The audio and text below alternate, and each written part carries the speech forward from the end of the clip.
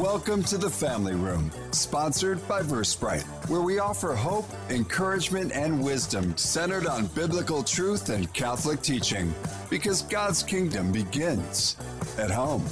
Now welcome your hosts, Mari, John, and Craig, right here on AM 1160, The Quest, your Atlanta Catholic radio. My name is John Gordon. I'm here with co-host Mari Cleveland. Hello, Mari. Hello, John. And Craig Wiesmeyer. Hey, buddy. We have an awesome topic today. We're on the topic of marriage. Go figure, in the family room, we'd had the conversations about marriage. But we have an amazing guest, an amazing topic. As we prepared for this, the more I thought, the deeper it went, and the more revelations that came out of this.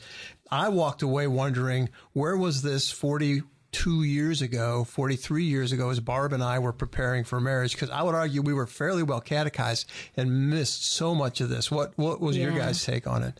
Yeah, for me, I found so much hope in this because as I read it, there were things that were light bulbs that were going off that I never thought about. And it just gave me so much hope just because recognizing how much more power God has put into this sacrament than I ever realized in the way that we have this opportunity. But you know what I saw is, so George and I got married 24 years ago, but right now I actually have two young women who are, one's my goddaughter and one is my other best friend's daughter. They are both in pretty serious relationships. And I thought, I can't wait to share some of this as they are prepping for their own marriage. Yeah.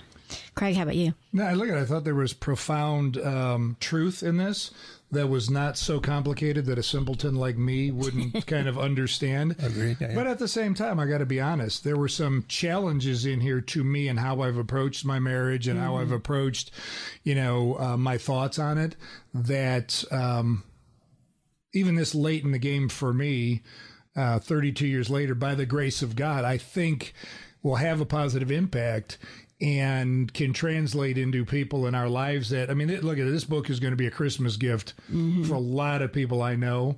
So I'm happy that we were the first and on the forefront of this. Yeah, look at you. Definitely. Yeah.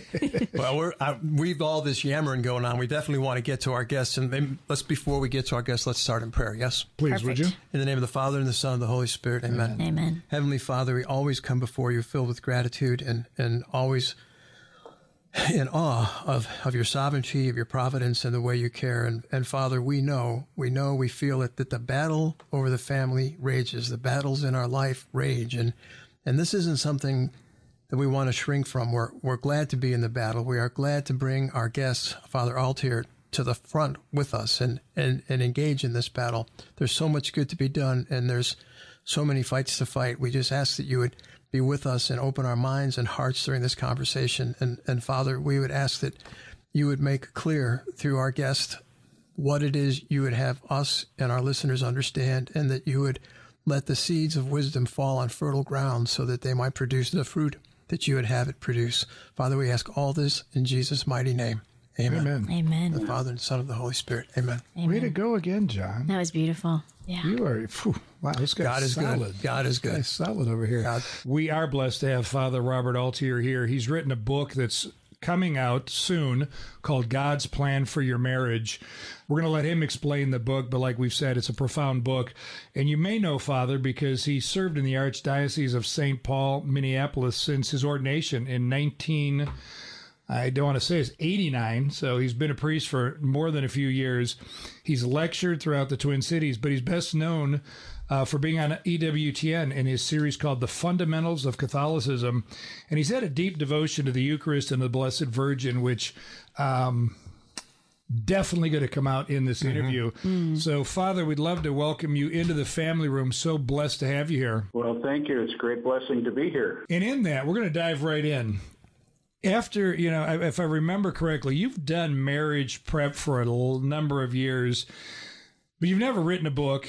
And I think you've said that this book has had an unusual inspiration and came about in kind of a unique way compared to a lot of other books. Can you dive into your inspiration and why this point in history you think it was to be written? Well, yeah, so let me couch that first to be able to say, I never thought of writing a book. I have dyslexia. So writing a book was not my idea. And I explained the whole thing in the introduction. They took it all out. But I say I think I use the backspace key about as many times as I use the space bar. So, but when Our Lady wants something, Our Lady gets it. And so we have a book. So here's actually the truth of what happened. In February of 2019, I was awakened in the middle of the night and basically told, here's what you should do for couples preparing for marriage. Well, that was not on my mind. At that point, I'd been preparing couples for marriage for 30 years. And so it's like, okay, well, that's pretty cool. And let's go back to bed. The next morning, when I sat down for prayer, I'm used to just, sitting in the silence in prayer. And all of a sudden, a beautiful thought about marriage was just flooding into my mind.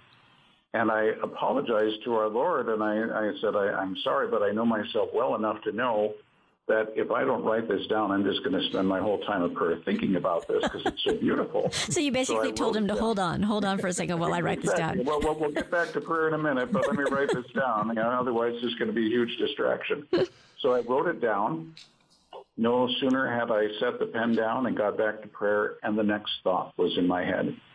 And stuff I have never thought of in my life. It was so beautiful, and I wrote that down, and the same thing happened. And for every day, I couldn't tell you what day it was that thing happened in the middle of the night, first or second week of February someplace. And with 3 exceptions, when I just went to prayer and everything was as usual, which means just nothing, for the rest of the month of February, every single day, it was just one insight after the next. And I wrote it all down. The 28th of February came and it all ended, and we were just back to prayer as usual. Wow. But then the question was, what do you want me to do with this? It's way too much. I had, at that point, 16 pages of single-space notes when I typed it all out. And I said, what do you want me to do with all this? It's way more than what I can go over with a couple in pre-marriage stuff. And then the idea of a book came. It's like, there's no way. And it's like, when they said, if Our Lady wants something, she gets it. She's a mom, and she wanted this. So here we were now in Lent, and the busiest time for a priest, and I'm writing a book in Lent. Wow. And it all happened. It's like, this just can't be. Well, it was, and it is. And so the reason it's coming out now is I had sent it to some theologians, people with doctorates in marriage and family, because it's got all this brand new stuff in it, and wanted to make sure that everything was in good order. But I said to them, the 3rd chapter is the make it or break it one. If the 3rd chapter cuts muster, then we're set. Well, the priest that I had sent it to was very, very busy with all kinds of different things, and I didn't want to pressure him. And he thought that he had sent it all back, and he didn't, and I didn't want to call him and pressure him. So there it sat for like 2 years. And so finally I contacted him, and he sent it over and made the adjustments. And then after that, I thought, well, what am I going to do with this? Because it's got all this brand new stuff in it. Who do I really talk to make sure that this is in good order? And I thought, well, the church's highest authority on marriage and canon law is Cardinal Burke. Mm-hmm. And I thought, I'm just going to take a risk. I'm going to reach out, see if he'd be willing to read this. And because if he says it's okay, then I know it's okay. And God bless him, he was willing to do that, and he did. And he signed off on it. And I said, praise the Lord. Now I know that truly this is heaven's response to what's happening in marriage. Mm. So to get to your other question then, where's marriage at? It is severely under attack right now on a variety of levels. When we look at it just in general, only 20% of marriages are even happening in a church. Wow. Now, you've got lots of people who aren't even getting married, but lots of Catholics who are not in a valid marriage because they've got all these ideas about what they think a wedding ought to be, out at the park or at the beach or whatever, and they've lost the concept of the holiness of this beautiful sacrament because it's been so denigrated in our society. But when Sister Lucia, the visionary from Fatima, said that the final battle between heaven and hell is going to be over marriage and family. That's where we're at right now in my mind. And what I really believe this book is heaven's response. What you'll find throughout history, you look back through the history of the church, the devil attacks different areas at different times. And God raises people up to come to the defense of whatever is being attacked, and then the theology gets worked out. Well, the theology of marriage has never really had to be developed because it's never been attacked. It's always been there. It's the foundation of society. It's the foundation of the church. We all grew up in families. You get married, you have your own family, and it just passes on from generation to generation. It's never been much of a problem. Now it is. And so now God is coming to the defense of marriage and providing, in this is my own opinion, but things like what's in this book. So as I said, there are so many things I have never thought of in my life that are in that book, and I think just so beautiful and so profound. So that's that. I think this is heaven's first volley, if you will, in this battle, to be able to come to the defense of marriage and help, especially married people, to know the holiness and the beauty of the sacrament that is theirs. Amen. That is beautiful. And Father, as you said that, I could not help but think, and I know John and Craig and I were looking at each other, because God put a lot of that same desire, some of that same recognition, I guess, on our hearts, and some of that same desire to be warriors here in this battle when we started this radio show, The Family Room, and we looked at some of the same things, the statistics around marriage, the brokenness of families, and the words, the very prophetic words of Sister Lucia, when she talked about how one of the final battles was going to be Satan attacking marriages and families. And so we too feel like none of us had any experience in this, just like you being dyslexic and God calling you to write a book. We were not radio show people. We all have other jobs, and God asked us to step in, and we have. And then he does beautiful things like opening the door for you to be able to hear from Cardinal Burke, and opening the door for us to be able to engage with you. And so it's just so clear that God is being so gracious with all of this. And we know that you've also had great support from other people that our listeners would recognize from being on the show. We had Dan and Stephanie Burke. We've been blessed to have them here on our show, and we've been blessed to have Dr. Bob Schutz on our show. And we know that both of all those people and their ministries are great supporters of this book as well, God's Plan for Your Marriage. So that's great. Amazing when one of those is this book is critical for the survival of marriage. So for those of our listeners who may have just dialed in, we are blessed to have Father Altier on the phone with us today. And we're talking about his new book, which is coming out from Sophia Press. I want to make sure we mention that in our friends over there. God's Plan for Your Marriage, an exploration of holy matrimony from Genesis to the wedding feast of the Lamb, where he through the intercession and the inspiration of Our Lady, tie it all together. And just one thing I wanted to say, which I thought was awesome in your book, was history has given us two assurances, which I think is amazing, that an area, the area that's being attacked ends up stronger, and God always brings good out of evil, and then God also raises up people for that fight. And I think we're seeing that in so many areas today, that God is going after pouring his graces onto our marriages like maybe we've never been aware of before. And I think that's awesome. Yeah, definitely.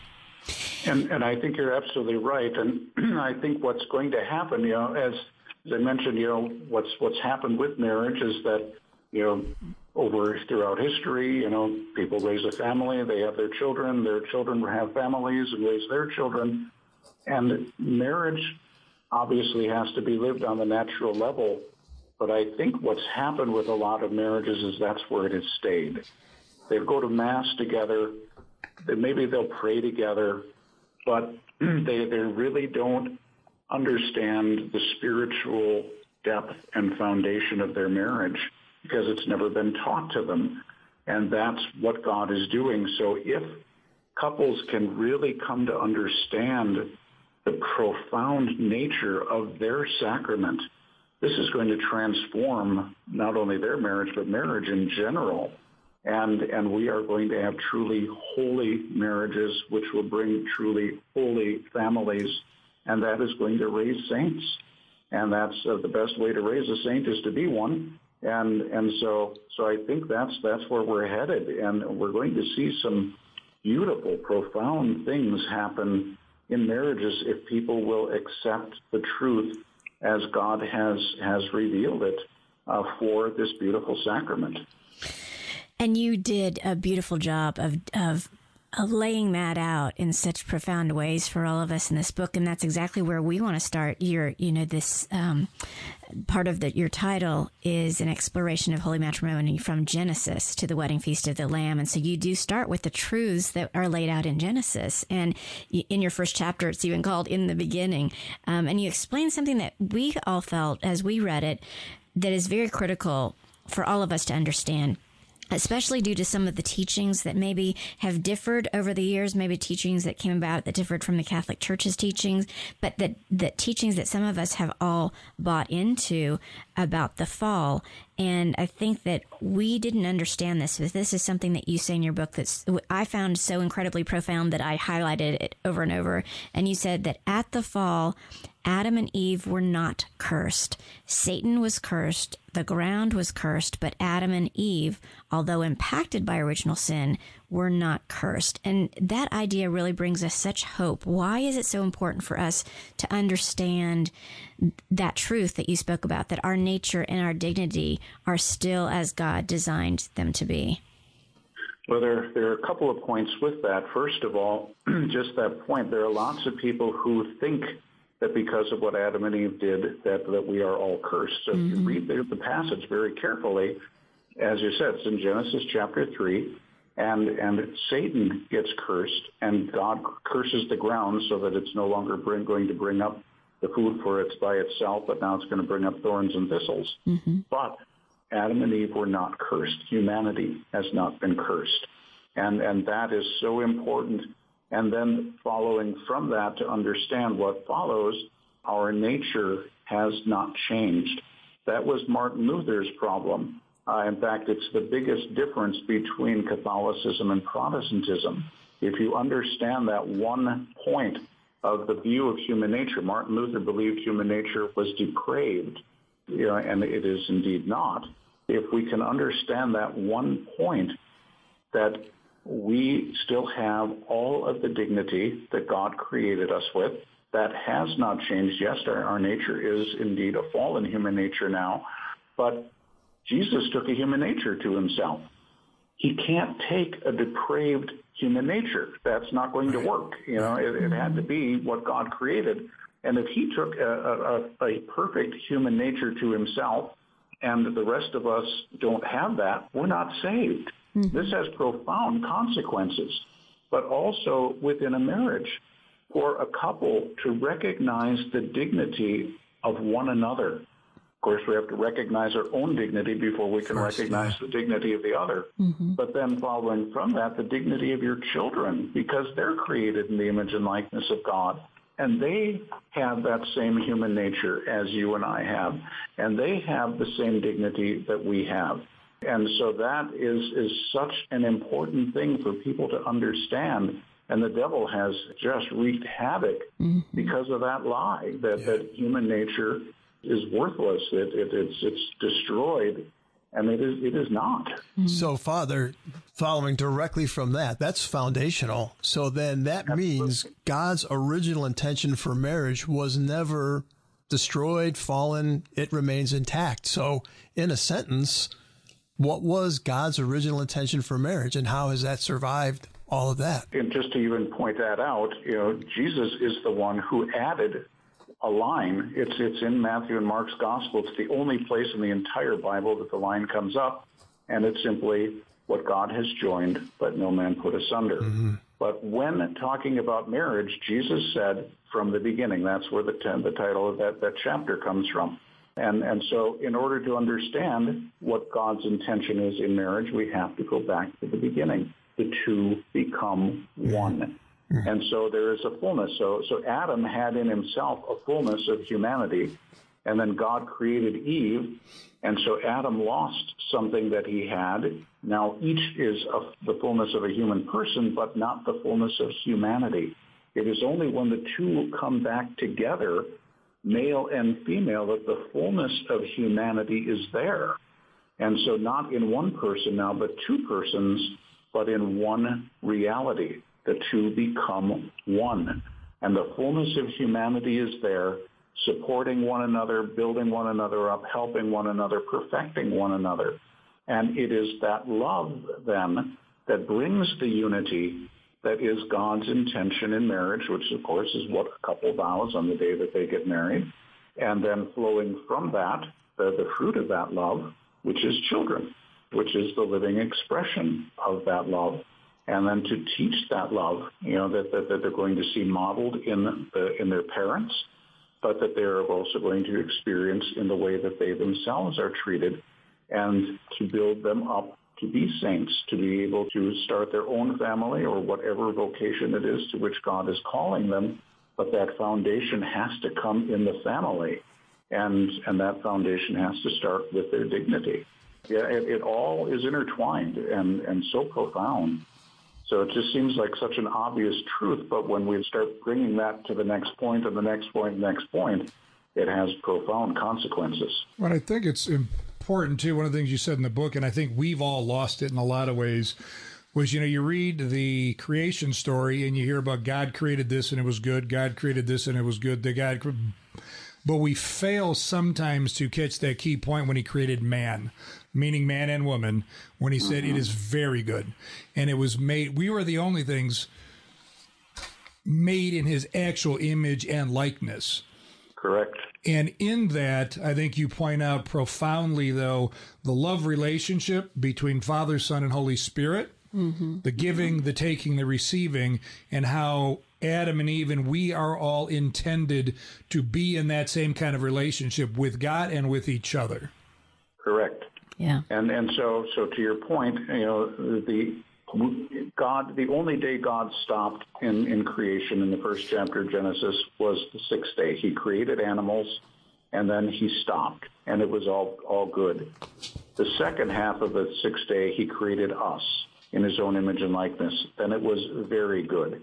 And that's the only difference, was the creation of the human person. But as you said, made in his image and likeness, God is love, God is life, God is truth. We are made, we have a mind as persons. That's the definition of a person, a living being with a mind and a free will. So we have a mind that is made for truth. We have a will that is made for love. We have a soul that is the principle of life. So we are made in the image and likeness of God, but we then are called as the Trinity, that the three, with that perfect love, are one God. Even though it is three persons, there is only one God. So too in a marriage, there are two persons, but one reality. The two become one. And so we are called to share in the love of the Trinity. We're called to imitate that love. But in a marriage, it is a man, a woman, and God. So there are still three that are there, because it's God who unites you. That's the miracle that happens in marriage. Is that the two start out as two totally separate entities. Now they come together, and God recreates them to make them one. And there is a miracle in that sense that happens, to be able to unite the couple in love, and it's God who's at the center of that. Yeah. Yeah, as you said that, I was actually taken back 24 years ago to my own wedding and my marriage sacrament. And because we had that reading, we had the reading, I believe, from Ecclesiastes about the three chords, and that it was that third chord was God. And I remember being very, very intentional and aware that as those words were read, that God was that third strand in our marriage, and that he needed to be there for our marriage really to be what he intended it to be, and for us to have the strength to go forward in our marriage. One of the things I know, Father, you said that you really hope that this book is used for people who are preparing for marriage, but of course people who are in marriages as well. And one of the things you did so beautifully is you added reflection questions in your book. And so just like you were just talking about us recognizing the need for us, our love to reveal the Trinity. One of the reflection questions, for example, is how does your love for your spouse reveal each person of the Trinity's love for the other persons? And what about your spouse's love for you? Since we only have a minute and a half before our break or so, the guys are breathing a sigh of relief because I was about to make them answer that question. But I think it's to the break. Exactly. But I think it's great to realize that there's some beautiful questions to ponder, both individually as well as a couple. As you go through each one of the chapters in your book, you've got some beautiful reflection questions. So makes it very practical. Yes. Like it's not in the ether. You would think there was only one chapter in this book, given the fact that we've been on it for the whole first half of the show. But there's 8 chapters in the book that delve into many other details, and we'll get to those as much as we can after the break. Yes, we will. So we've got about a minute before break, and I know this is kind of a big question, but is there a way that you can just give us one thought on? We talk about how the enemy is seeking to destroy marriages. Why? Why is he doing that? Because marriage is the foundation of both the church and society. Yes. But also because, there is a profound hatred, not only just against humanity, but against women in particular, because his head is going to get crushed by a woman. And the woman is the foundation of the family. The woman is the heart, the man is the head, so the woman's the foundation. So if he can break the foundation of marriage, then he breaks the foundation of society, and he breaks the foundation of the church, and he saves his ugly head from getting squished. Wow. But it's not going to work because there is one wonderful lady who is coming to the aid of marriage, who was a married woman herself, and she's going to crush his ugly head. Amen. Amen. Wow. Okay. That's the way to go into the break right there. I've got goosebumps. I'm sure all of you do as well. Please stay tuned and come back with us here in the Family Room. We'll be right back inside the Family Room in moments. Sponsored by VerSprite on The Quest. In today's world, cybersecurity is critical for your business. Award-winning VerSprite provides solutions to protect your company from hackers. For protection now, see VerSprite.com. That's VerSprite.com. The Quest thanks VerSprite for their support. The Quest presents Pro-Life Minutes. Healthcare providers should care about health, right? Why then has Planned Parenthood's actual women's healthcare services dropped over 72% in the last 10 years? Abortion is not healthcare. Abortion kills. Planned Parenthood is the largest abortion provider in the United States, with 700 abortion facilities, and in the 2019 fiscal year, they ended 345,672 innocent American lives. This is an increase of 13,000 in the last year and 25,000 over the last 2 years. To put that in context, that is about half the population of Washington, D.C. Why then does the United States government continue to send the millions of taxpayer dollars in funding and grants year after year? If we don't stop them, no one will. Let's love God by loving life. Show the world that every life matters by speaking up for life at every opportunity. For more homegrown wisdom, visit thequestatlanta.com. Here at The Quest, we often hear how our programs touch hearts and change lives. Now more than ever, people need to hear the truth and beauty of the Catholic faith. As a 100% listener-supported station, The Quest relies on monthly donations to stay on the air. Please consider making a monthly donation to The Quest and help us continue to provide inspiring Catholic programming. Monthly donors are the lifeblood of the station. Visit thequestatlanta.com to donate. Thank you for your support. Hi, this is AJ with The Quest. Did you know that we are on a mission to invite, inform, and inspire listeners like you? We want you to embrace your journey and take one step closer to God by not only listening, but engaging with us. In fact, we could use your help with making this vision a reality. I ask you to prayerfully consider joining us as a missionary to help with volunteer tasks at our studio in Roswell, Georgia. If you feel called to help and would like to learn more, please send us an email at info@thequestatlanta.com. Does your parish, charitable organization, or ministry have an upcoming event that you'd like to promote? Advertise it on AM 1160, The Quest Community Calendar.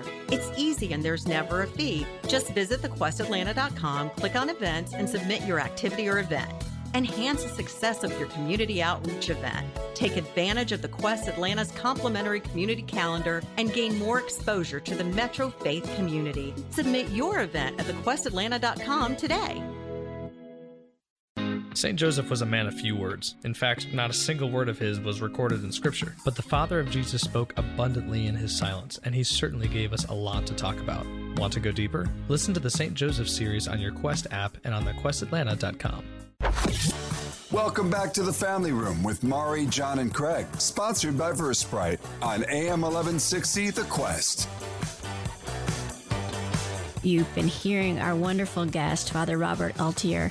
Father wrote an amazing book called God's Plan for Your Marriage, and we are going to have a link to how you can get that book from Sophia Press in our show notes. You can also just go to Sophia Press and you'll see his book as well. We are so thankful to have him with us. Father, we always ask all of our guests here in the Family Room about their favorite family room memory, and it can be a memory that you had as a child growing up in your family of origin, or it can be a memory of current days of times you've spent in family rooms as an adult. So do you have something that you'd like to share with our listeners? Well, actually, there are two things that come to mind, and I'll just keep them brief. But one is the beginning and one is the end. And so I'm the second oldest of 8 kids, and so my youngest brother was born when I was 16. You're the beauty and the love of a child being brought home, and and kids love babies.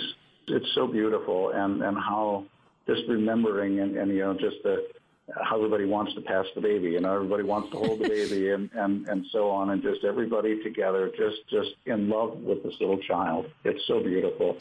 And then at the end, my mom actually just died a year ago, and just remember everybody there united together around her, and so just again, the beauty of one coming in, the beauty of one going home, and I can only trust that our Lord would look at her, who gave birth to 8 kids, and say, "Well done, good and faithful servant." And that's beautiful. So just a beautiful thing. Very beautiful. Thanks for sharing. Thank you. Yeah, what a blessing. And I'm sure that God did say that to your mom, because it's amazing that being a mom myself, I can't imagine having 8 children, and wow, that is absolutely amazing. Such a blessing.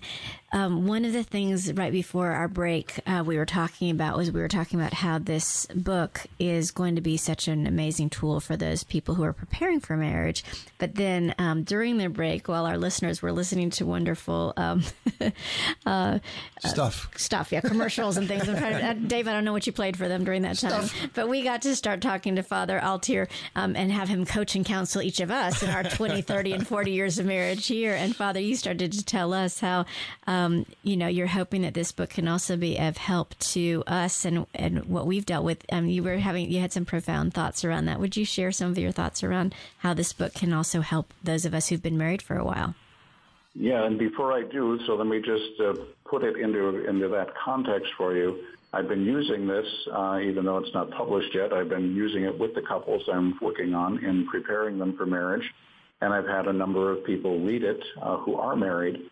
And so far, the people who are married, they look at it and go, "Whoa, this is amazing."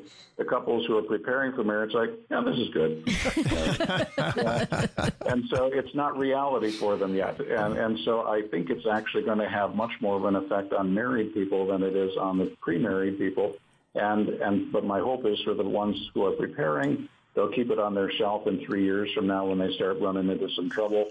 They can pick it up and say, "Whoa, this is really amazing. Why didn't we pay attention when we were getting formed?" But anyway, the thing that we were talking about, it's interesting because one of you has been married in the years in the 20s, another one in the 30s, another one in the 40s. And so if you take this information that is in this book, and now you apply it, as one of you said, where was this 42 years ago, Well, the truth was always there, but it just hadn't yet been fully revealed in this way. And so if you're going to say, okay, I've been living this marriage 20, 30, 40 years, now I've got this new information, and we want to bring this into our marriage, that's going to change your marriage relationship. And it's going to change it for the better because it's going to be lived in a greater truth. It's going to be lived in a greater fullness. But the problem with a lot of married people is they just want the status quo. Yeah. Don't upset the apple cart. I just want everything to be the way it is. And so if you're going to really inculcate what is in this book, it's going to change your marriage. And it's going to change your marriage for the better. But that also probably means there's going to be some tension for a little bit of time as those changes are made, because in marriage, change doesn't come easily. And that's part of our, the effect of original sin in all of us. So God wants your marriage to be holy. And that's really what it's all about. It is holy matrimony. He wants this to be holy. That's what he desires for married couples. So if you're willing to really take this seriously, to live what it is that was vowed, and not just maintain the status quo and go day to day and live in the same house together, but really love one another, really develop that relationship, really enter into the unity of the three persons of the Trinity and bring that into your own marriage. Even when you go to Mass and you receive Holy Communion, and one of the points that's made in the book is that the two sacraments most closely related symbolically are marriage and the Eucharist. They're obviously on two entirely different levels, but the symbolism is the same. And so what we can say about marriage and what we can say about the Eucharist and what happens when you receive Holy Communion, now apply that to your marriage. So the disposition you have and the disposition Jesus has in giving himself to you and you receiving that gift of our Lord, and then hopefully as you pray, you're giving yourself to him. So it's to giving and to receiving. That's exactly what marriage is. Yeah. And so when you go home and you are with your spouse, hopefully that's the disposition you have toward one another. That it is two people seeking the good of the other, two people giving to one another, two people receiving from the other. Obviously, that's a beautiful thing. Like I say, that's probably rather different from what happens in most marriages, and so that's going to require real change in a good way from both people. I think what God is really desiring is for married people to live what it is that they have been called to do in this marriage. John, you've got a thought in your head you've been holding on to. So I don't know if I should even say it on the radio, but so this has been profound and sacred, and I'll take it to the mundane. Father, what I thought about is you were saying that you're in marriage, you're comfortable with how you've lived it for 20, 30, 40 years. What came to my mind, like I am not a golfer, right? But I understand golfers who are serious about golfed a long time, and then they go get lessons. And the golf pro teaches them how to swing correctly. And the next 3 months of their golf game is garbage because they're trying to swing correctly, and they've been swinging incorrectly for their entire career, so to speak. And I know that that's profoundly mundane, but it's also, I love practical analogies. It just made me think, for 40 years, you live a certain way. It is very uncomfortable to say, I have to behave this way. Anyway, that's what light you saw go on over here. That's just going scary. That's a great analogy, personally. That's beautiful. Yeah, and it's also helpful to know that it's going to be hard, and it's going to get harder before it gets better, and that gives some hope as well, because the evil one would want us to just give up then when it starts to get hard. Exactly. Yeah. And so persevere.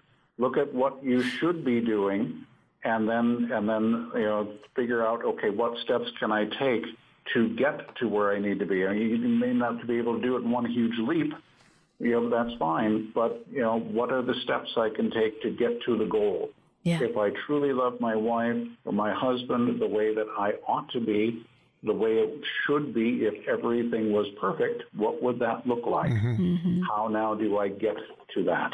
Well, it's interesting because you've made a couple of things you've said that really struck me, too. You kept saying truth, which I think really important, given Satan is the father of lies. So your book is bringing truth out. But the other thing that you said in your book that we talked about a little bit earlier was married couples should be experts on love. But the reality is most of us don't really know what true love is, because we don't have the fundamentals of what that really means, because you say, and I'm going to say this incorrectly, but there's 4 components on really, truly loving, I think it is. Benevolence. Could you talk about that a little bit? Because I think we need to understand what love really is in order to understand how we even begin to get there. Well, let's start with what love isn't. It's not a feeling. It's not an emotion. Oh, come on. There you go. I know. But, oftentimes at weddings, I will point out to the couple that it actually doesn't take a lot of love to do what you're doing today, because the emotions are high. Yeah. But after a few weeks of being together, the emotions might not be so high anymore. And after a while, maybe it happens twice a year. And so that doesn't mean you don't love each other because the emotions aren't there. You know, when you look at marriage, at love rather, and you say, okay, there's a vow to love one another, that doesn't mean we're going to have happy feelings toward one another every day for the rest of our lives. It means you're going to serve one another. And so the 4 points that you're talking about, first of all, it has to be benevolent, which is of goodwill, so seeking the good of the other. And then it has to be reciprocal. So you can't just be in love by yourself, and you can't love somebody who doesn't love you in return, and in a relational sense of that love. And so it has to be reciprocal. 2 people both seeking the good of one another. That brings about a communion. So when 2 people are both seeking the good of one another, there is a union of persons that happens, and that must be based on a fundamental similarity. So you technically can't be in love with your dog. You can love your dog in a sense, but you can't actually have a relationship of charity with the dog, or with ice cream cones, or how we use the word love for somebody. I love what a noble effort. But, not entirely. So that's fundamental similarity, of course, is our humanness. When we're talking about our love with God, it is sanctifying grace. That's what brings us into fundamental similarity with God, because that's his life. The whole point is that true charity, 2 people looking out for the good of one another. And then in marriage, it's not just that there is a union that's there, because there is even with friends and so on, when you've got 2 people looking out for the good of one another. There is a different kind of union, and that is actually the central point of this book. The question is, what is united in marriage? And it's interesting, because as I asked people that question before I wrote the book, what happens to your soul when you get married? It's like, oh, you get sanctifying grace and you get actual graces. I said, right, but you get that in the other 6 sacraments too. So what is it that happens to your soul? Like, well, you get grace. It's like, right, but something happens in the other 6 sacraments to your soul, and you get sanctifying grace and actual graces. What happens to your soul when you get married? Not one person could answer the question.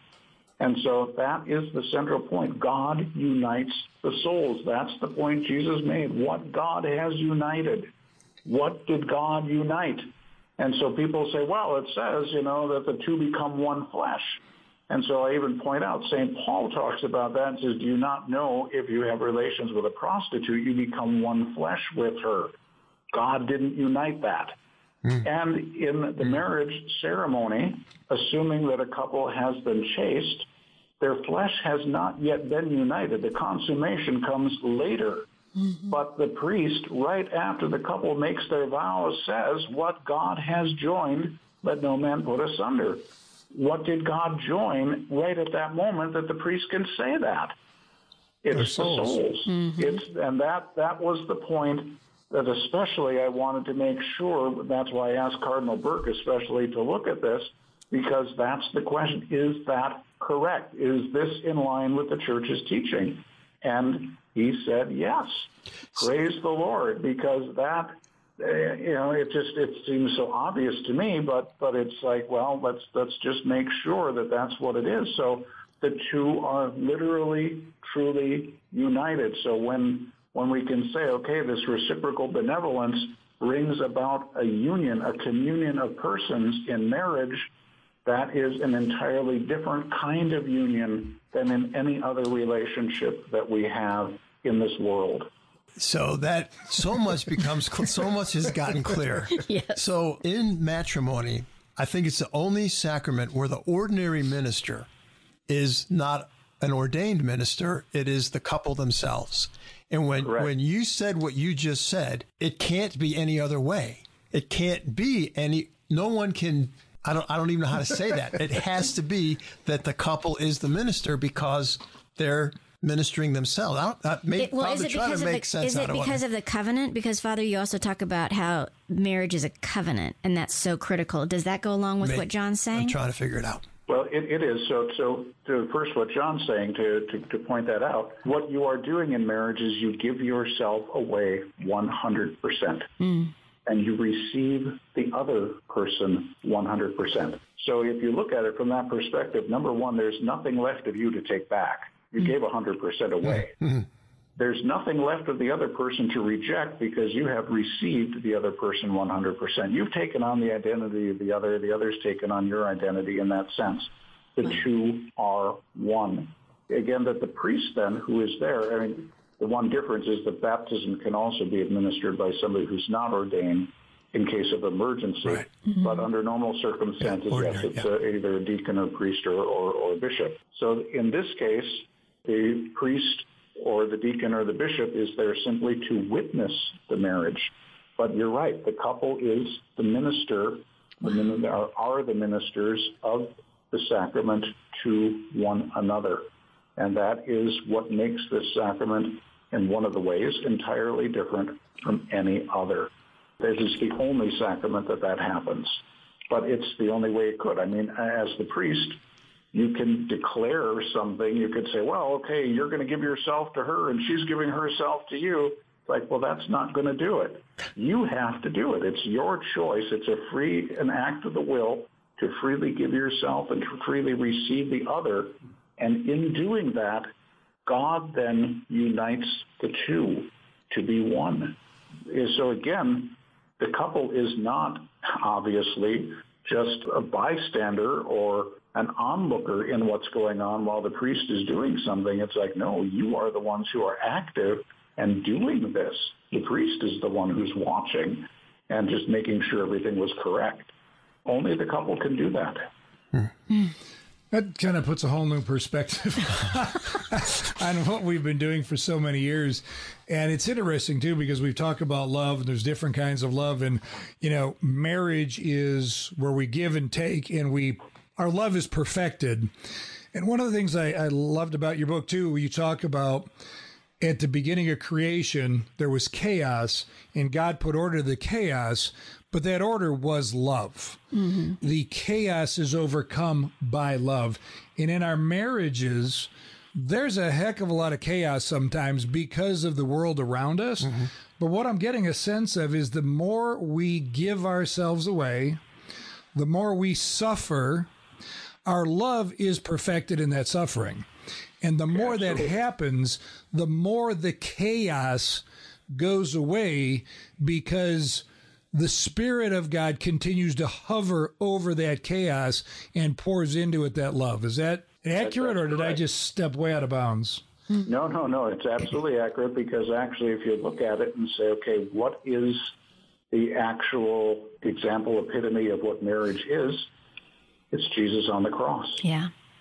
It's the suffering of our Lord as he dies literally to himself to give his life to his bride, the church.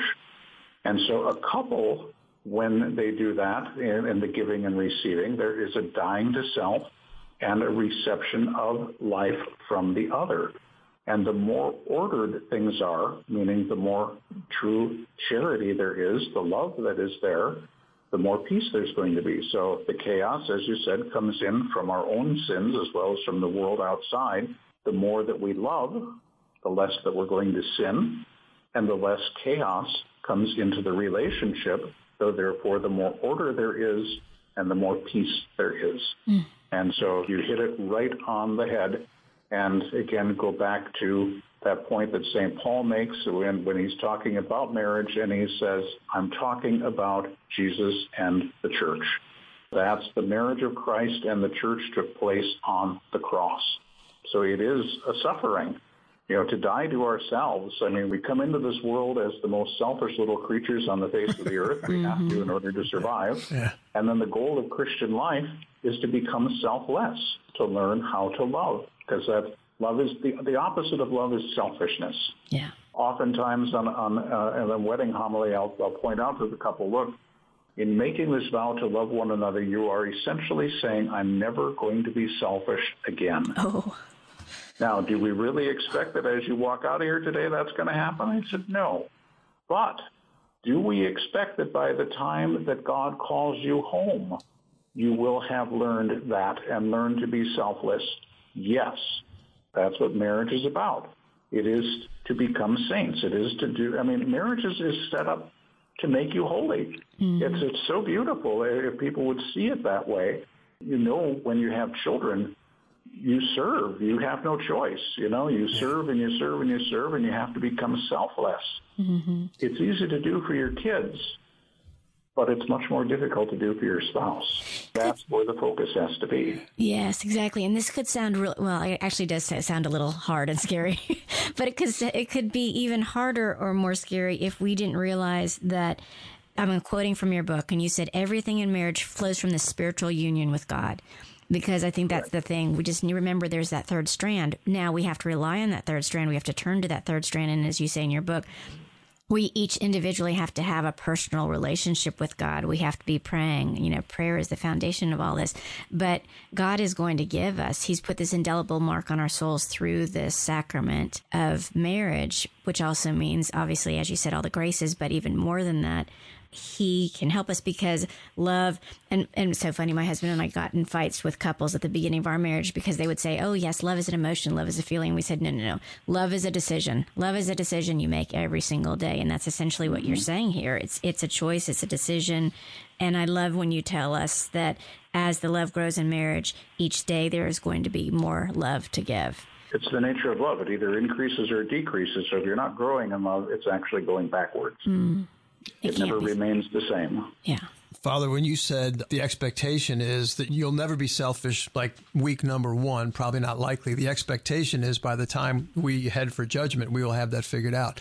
I think I can't remember where it is in the book, and I know we've got like a minute left, but I felt like you said that on the day that we receive the sacrament or administer the sacrament of matrimony to each other, all of the grace necessary to get to that point of perfection where we are not selfish any longer is present that day, and it's a matter of calling on it. Yeah, so again, as a married couple, God gives all the grace for everything's going to be necessary in your marriage, but you have to open your heart to receive it. And, because you look at it, all the changes that happened in that first year for the couple, and then when you have babies and all the changes that happen with children, and of course, then they become teenagers, and then everything becomes chaos. And then when the kids have moved out and the two of you are alone, all the grace is there to deal with all that. But it's there for every single day, every single aspect of your marriage. But you have to open your heart to receive it. It's not going to be forced on you. You have to ask. The Lord is there. He's at the center of your marriage. But now you have to make the choice to make him the center of your marriage and then to be able to receive that grace that he so desperately wants to give. Well, I would certainly say that this time together has poured graces on all of us and our listeners. Sure. Yes, it has. Again, folks, God's plan for your marriage, an exploration of holy matrimony from Genesis to the wedding feast of the Lamb by Father Robert J. Altier on Sophia Press. Get out and get this book. As we're closing, Father, we always ask if you would close us in prayer and bless us in that way, we'd appreciate it. Certainly. Let's ask our Blessed Lady to pray for us. Hail Mary, full of grace, the Lord is with thee. Blessed art thou amongst women, and blessed is the fruit of thy womb, Jesus. Holy Mary, Mother of God, pray for us sinners, now and at the hour of our death. Amen. Commending all of you to the Immaculate Heart of the Blessed Virgin Mary and the Sacred Heart of Jesus, intercession of St. Joseph, protection of St. Michael, the guidance of your guardian angels, and the intercession of your patron saints, may the blessing of Almighty God, the Father, the Son, and the Holy Spirit descend upon you and your families and remain forever. Amen. Amen. Amen. Father, thank you so much for being with us today. Well, God reward you for your goodness, and I think we scraped about maybe about 1/100. I know.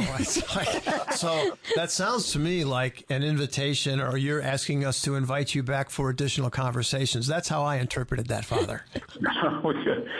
If the Lord wills, that's what we'll do. All right. That's awesome. So thank you so much, Father. Thank you, dear listeners, for being with us here today, here in the Family Room, where we offer hope, encouragement, truth, and wisdom for families.